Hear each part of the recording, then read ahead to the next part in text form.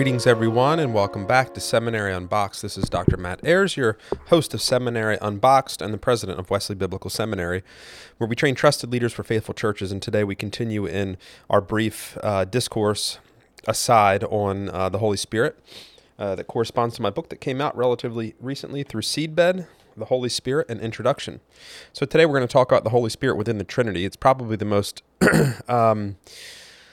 difficult is the word that comes to mind first, part of the study that we need to go through, but it doesn't need to be difficult. And remember, part of this book is to make this content accessible to a broad audience of readers. So the Holy Spirit within the Trinity, it requires us to first get a grasp on at least the fundamentals of the Trinity and then understanding the Holy Spirit within. So we'll start this way. In Luke 24, the Gospel of Luke chapter 24, it tells the story of two men walking to a village called Emmaus, and they're discussing the death of Jesus.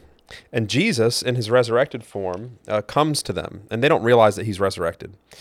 And he asks them what they're talking about. They say, well, haven't you heard that they've killed this man that we thought was the prophet for Israel and from the line of David? And then Jesus, it says, explains to them the text of the scriptures, beginning with Moses, and how they speak of him. Now, what does this have to do with the Holy Spirit and the Trinity? Well, Jesus is saying that the Bible is all about him, that essentially the Bible points to him, to his coming as the incarnate God, for the redemptive act that he performs for humanity, to restore them from their state of fallenness, to help to restore the image of God as God intended it in humanity. That's what the Bible's all about from beginning to end, is Jesus. And this is what we call the basis of a Christocentric hermeneutic, or a Christ-centered reading of Scripture that all points to Jesus. Now, if the book is all about Jesus, the question we have to ask is, well, who inspired the book? Who wrote the book? And the answer to that question is, well, of course, the Holy Trinity inspired the book, but the Holy Spirit was a key agent in the inspiration of the writing of Scripture. 2 Timothy 3:16 says that all the Scriptures are God-breathed, which means that the Holy Spirit was a key agent in bringing about the Scriptures, just like the Holy Spirit was a key agent in bringing about Jesus' virgin birth. And for those who are unfamiliar, remember that as Christians, we think of the Scriptures similarly as we think of Jesus himself, fully divine and fully human. Now, that doesn't mean that we're worshiping Scripture as being fully divine. It means that it's divinely inspired, it comes from God, it originates with God, but his participation through the inspiration of human writers, there's a fully human aspect to the book of Scripture, yet a fully divine aspect. Just like with right Christology, we say that Jesus is fully God, yet fully human. So in any case, the Holy Spirit inspired the writing of the book, and the book is all about Jesus. Notice that the book isn't all about the Holy Spirit. The Holy Spirit didn't inspire the writers of Scripture to write about him. He inspired them to write about Jesus, which tells us that the Trinity is other referential. They're always referring to the other. We're going to come across a concept here in our little lesson that's called perichoresis, which means mutual indwelling or rotation. And the idea is that they're mutually indwelling. You can't talk about one without the other. And so we can't talk about the Holy Spirit and who he is without first discussing the Trinity, because the Trinity is foundational for his very ontology, or his being, or his existence.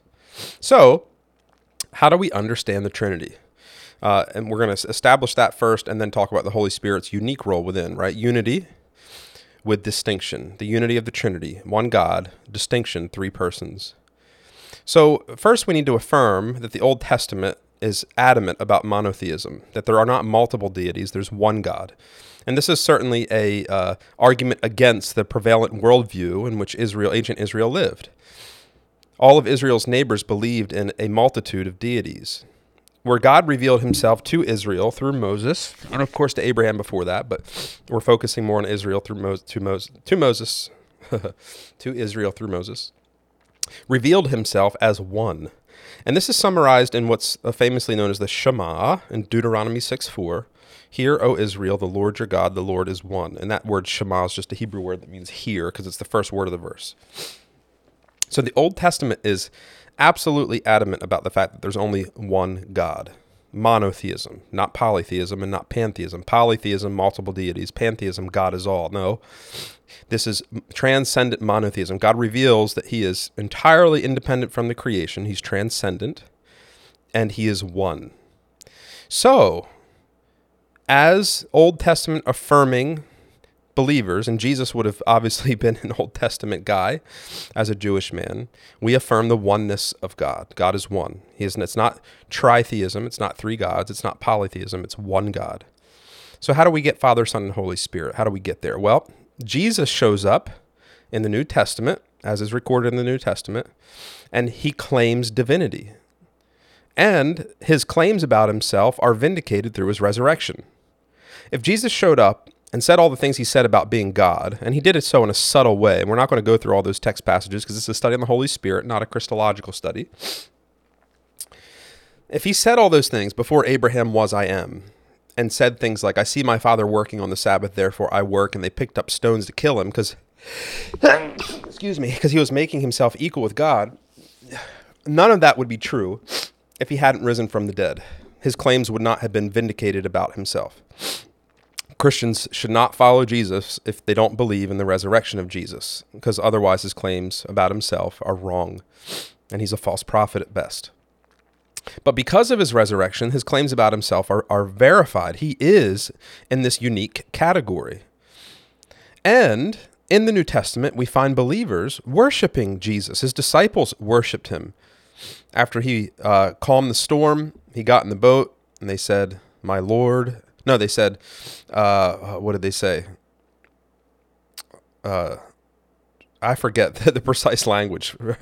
Excuse me. But after Jesus gets in the boat, they worship him. It just says they bow and they worship him. And Jesus doesn't say, don't do that, which happens in Scripture a couple times where humans worship angels, and the angels say, don't do that. That's reserved for God alone. And his disciples worship him, and he allows them to do it after he calms the storm. And then, after his resurrection, he appears to Thomas. Thomas puts his hand in his side, and Thomas says, my Lord and my God, right? So we have all these different ways of affirming the New Testament showing us that Jesus is God, one of which they're worshiping Jesus.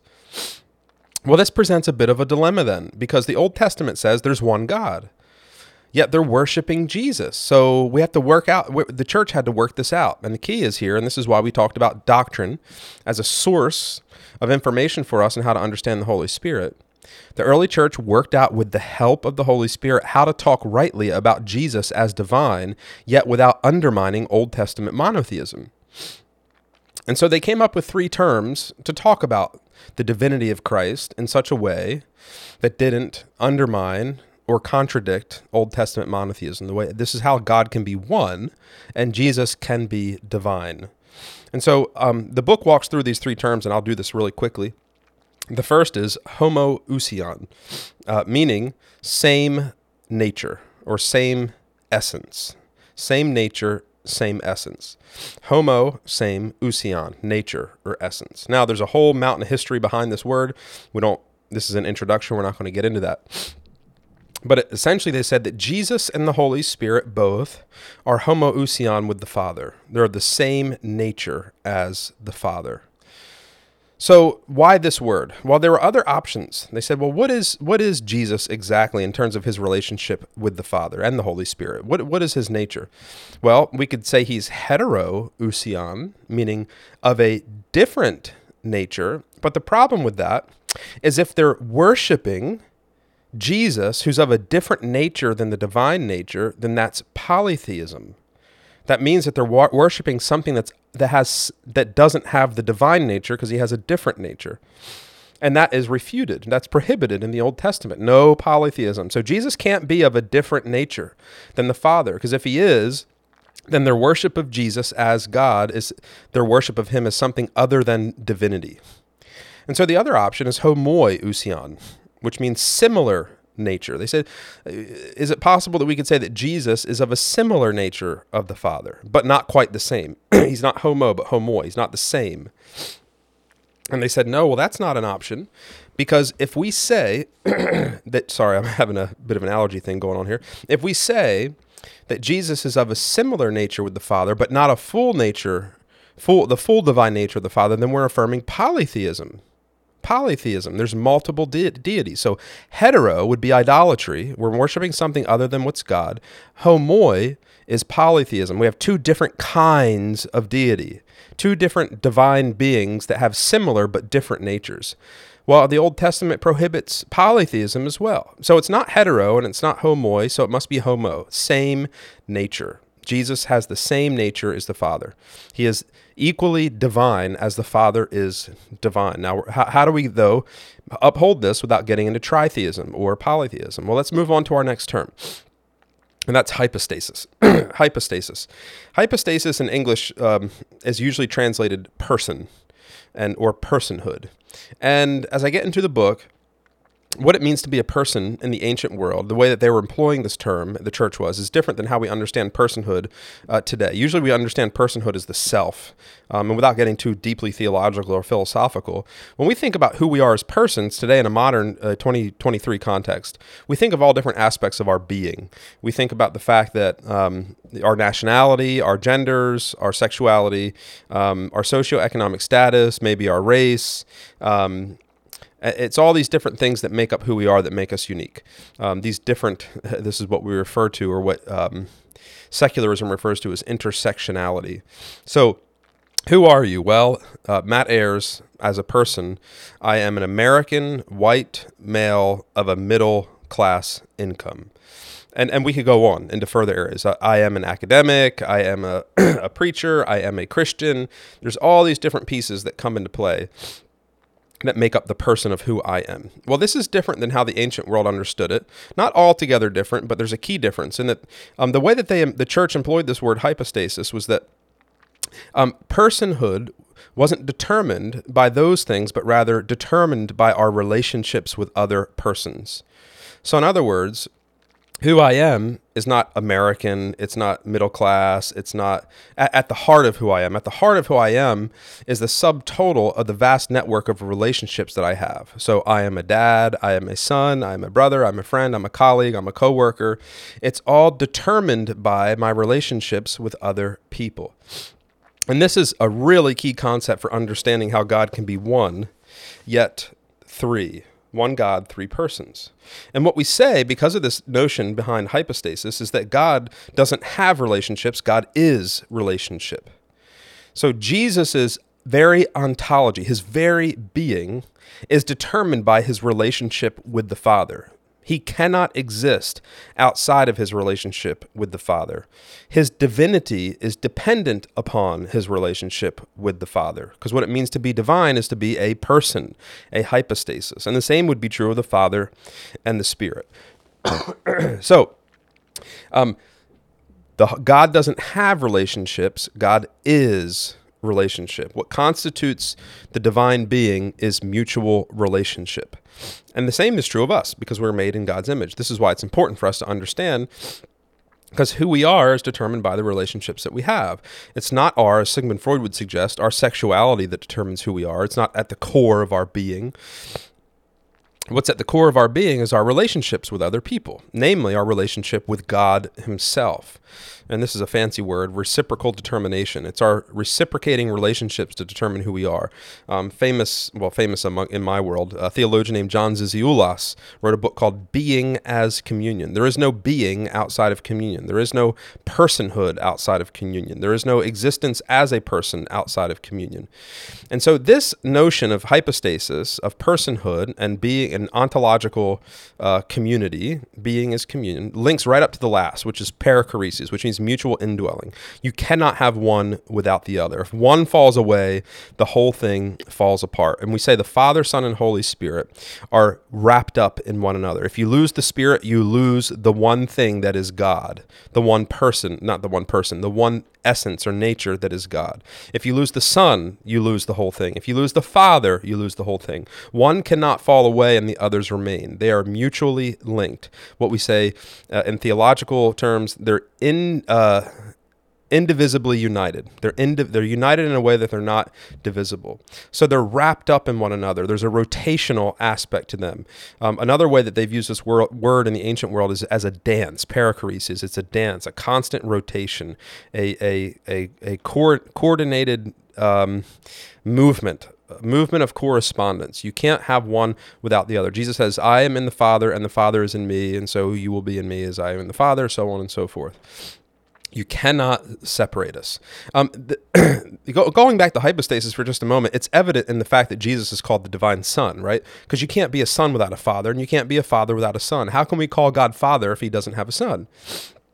So now, this is the basic fundamentals of Trinity, according to Orthodoxy. So let's get into we're talking about the unity here, oneness with distinction. But now let's talk about the distinction for just a moment, specifically with the Holy Spirit. And to talk about the Holy Spirit, we have to start with the Son. So what we say is that Jesus, as the second person of the Trinity, is eternally generated by the Father. Eternally generated by the Father. So it gets tricky when you say Jesus is a son, because that could suggest that there's a time that he didn't exist, because the Father's existence must predate the Son. Well, God has not restricted time and space, and so that can't be. And so what we say is that the Father has always generated the Son. The Son has always been begotten. The eternally begotten Son has always come out of the Father. There's never been a time where it hasn't been. And this eliminates any possibility of subordination or lesser deity, or the idea that Jesus is not co-equal with God the Father. Now, I know we're getting into some hairy stuff, but again, what I want to pause and point out, you're going, whoa, this is just all confusing. Well, that's because it's a divine mystery. We're talking about what's at the heart of God himself, that just overflows the bounds of human reason. There's no way for us to completely understand this. This is like a crude drawing that a 2 or 3-year-old would try to do for his mom or dad. That's like our version of trying to explain the internal life of the Trinity and how he exists within himself, the immanent Trinity. It's just impossible. And so, of course, it's going to sound confusing and hard to grasp. There is, however, an internal coherence to it. And there is an internal coherence to it because the Holy Spirit helps us with these ideas. And so while on the one hand it may feel very advanced and very esoteric and maybe elusive, there is a coherence to it. But at some point we do just have to hit the mystery button and say our human words are defined or conditioned by our human experiences, and our human experiences are limited, and therefore our words are not going to be adequate to describe the unlimited deity that is God the Father, God the Son, and God the Holy Spirit. So try not to be too discouraged or overwhelmed if you're feeling like this is just too esoteric to grasp. Well, that's a part of the thing. We're talking about God. This is a divine mystery. It's going to be hard to grasp, but the Holy Spirit can help us to begin to understand it and describe it with the limited instruments that we have, that are our minds and our words. Okay, so Jesus, the second person of the Trinity, is eternally generated from the Father, eternally begotten by the Father. And we can talk more about that, what that means, but we're not going to, because we're talking about the Holy Spirit. The Holy Spirit, however, we say eternally, and this is from the Nicene Creed, by the way, eternally proceeds from the Father. Now you're going, well, what's the difference between eternal generation of the Son and the eternal processions of the Spirit? Well, we're not exactly sure, and that's where the mystery button comes in. We just know that they're distinct, and this is the language that the church sensed under the guidance of the Holy Spirit was the best way to describe it, that the Father eternally breathes forth the Spirit. Now, again, even that metaphor is tricky, because breath is impersonal, or the Holy Spirit is a person. So the Son is eternally generated from the Father, and the Spirit eternally proceeds from the Father. And by the way, the Western Church would add proceeds from the Father and the Son. We're not going to get into the filioque controversy here, because that's just later on down the road. It's not necessary for an introduction. Eternally proceeds from the Father, and I like to add through the Son rather than and the Son. And there's a little bit more about that in the book. What's the difference between eternal processions and eternal generation? They're just different languages to mark off their distinctiveness. Now, theologians have tried, and with some success, to try to get into more technical detail about what it means to eternally proceed and how the Spirit is different in terms of God the Father being the fountainhead of divinity for the Spirit and the Son, and the distinctions between them. And some have talked about, for example, the Spirit creates the space in which the Word is manifest. And think of God the Father, again, metaphors break down, but speaking, and words are carried forth by breath. You can't have words without the one speaking it, and the word can't come without the breath carrying it into existence. But again, even that is really difficult because we're not suggesting that Jesus didn't exist before at any time. Jesus is eternally pre-existent. He's co-eternal with the Father and the Spirit.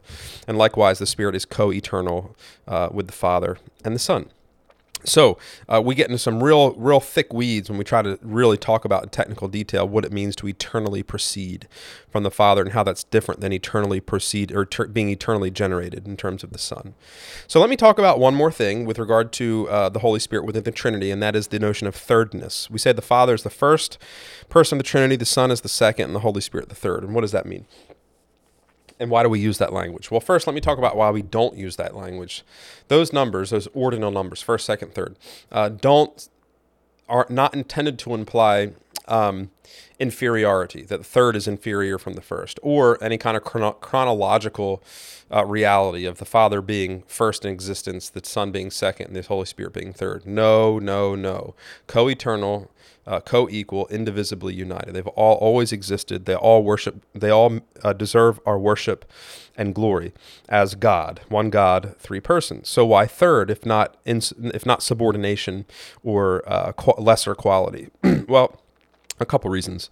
The one real simple reason is that Jesus says in the Great Commission, "Go and make disciples of all nations, baptizing and teaching them in the name of the Father, the Son, and the Holy Spirit." And he puts them in that order. And so we just follow his lead. The Holy Spirit's listed third. But a more complicated reason, and it's not impossibly complicated, is that in terms of the redemptive story of salvation, that God redeems humanity in the creation, the Spirit comes to the church after the work of the Son. And we're talking about the fact that Pentecost follows Calvary and the resurrection, or the incarnation, the death, burial, and resurrection of Jesus. That Jesus goes to the Father and then sends us the Spirit. So in terms of chronological order with regard to God's work in the world in relationship to us in the church, the Holy Spirit is the third to come. It doesn't mean that the Holy Spirit's not working in the old, of course. The Holy Spirit's the one who brings Jesus into existence. The Holy Spirit's the one who empowers Jesus' ministry. He's the one who raises Jesus from the dead. So the Holy Spirit's fully active. And this is wrapped up in a whole other notion of the unity of God, that every act of God involves every person within the Trinity. But in terms of the Holy Spirit's relationship to the church, the era of the Holy Spirit, let's call it, comes after the redeeming work of the Son. And so he comes third to us. So that's why third. Father, Son, and Holy Spirit in the Great Commission, and Jesus sends the Holy Spirit to us after his work is finished. So that's the Holy Spirit within the Trinity. Probably the most technically theological chapter, but hopefully you found some helpfulness in that. In the next section, we're going to talk about the divinity of the Holy Spirit and look at some Bible verses that attest to the fact that he is divine and where we find that. We'll talk about the incommunicable attributes of God and how the Holy Spirit has those attributes: eternality, omniscience, omnipresence, omnipotence, so on and so forth. The fact that the Holy Spirit gives life, which is a part of his omnipotence. Scripture describes the Holy Spirit with terms that are only used, or let's say notions that only apply to God, the incommunicable attributes of God. So until next time, this is Seminary Unboxed. Matt Ayars, your host, president of Wesley Biblical Seminary, where we train trusted leaders for faithful churches.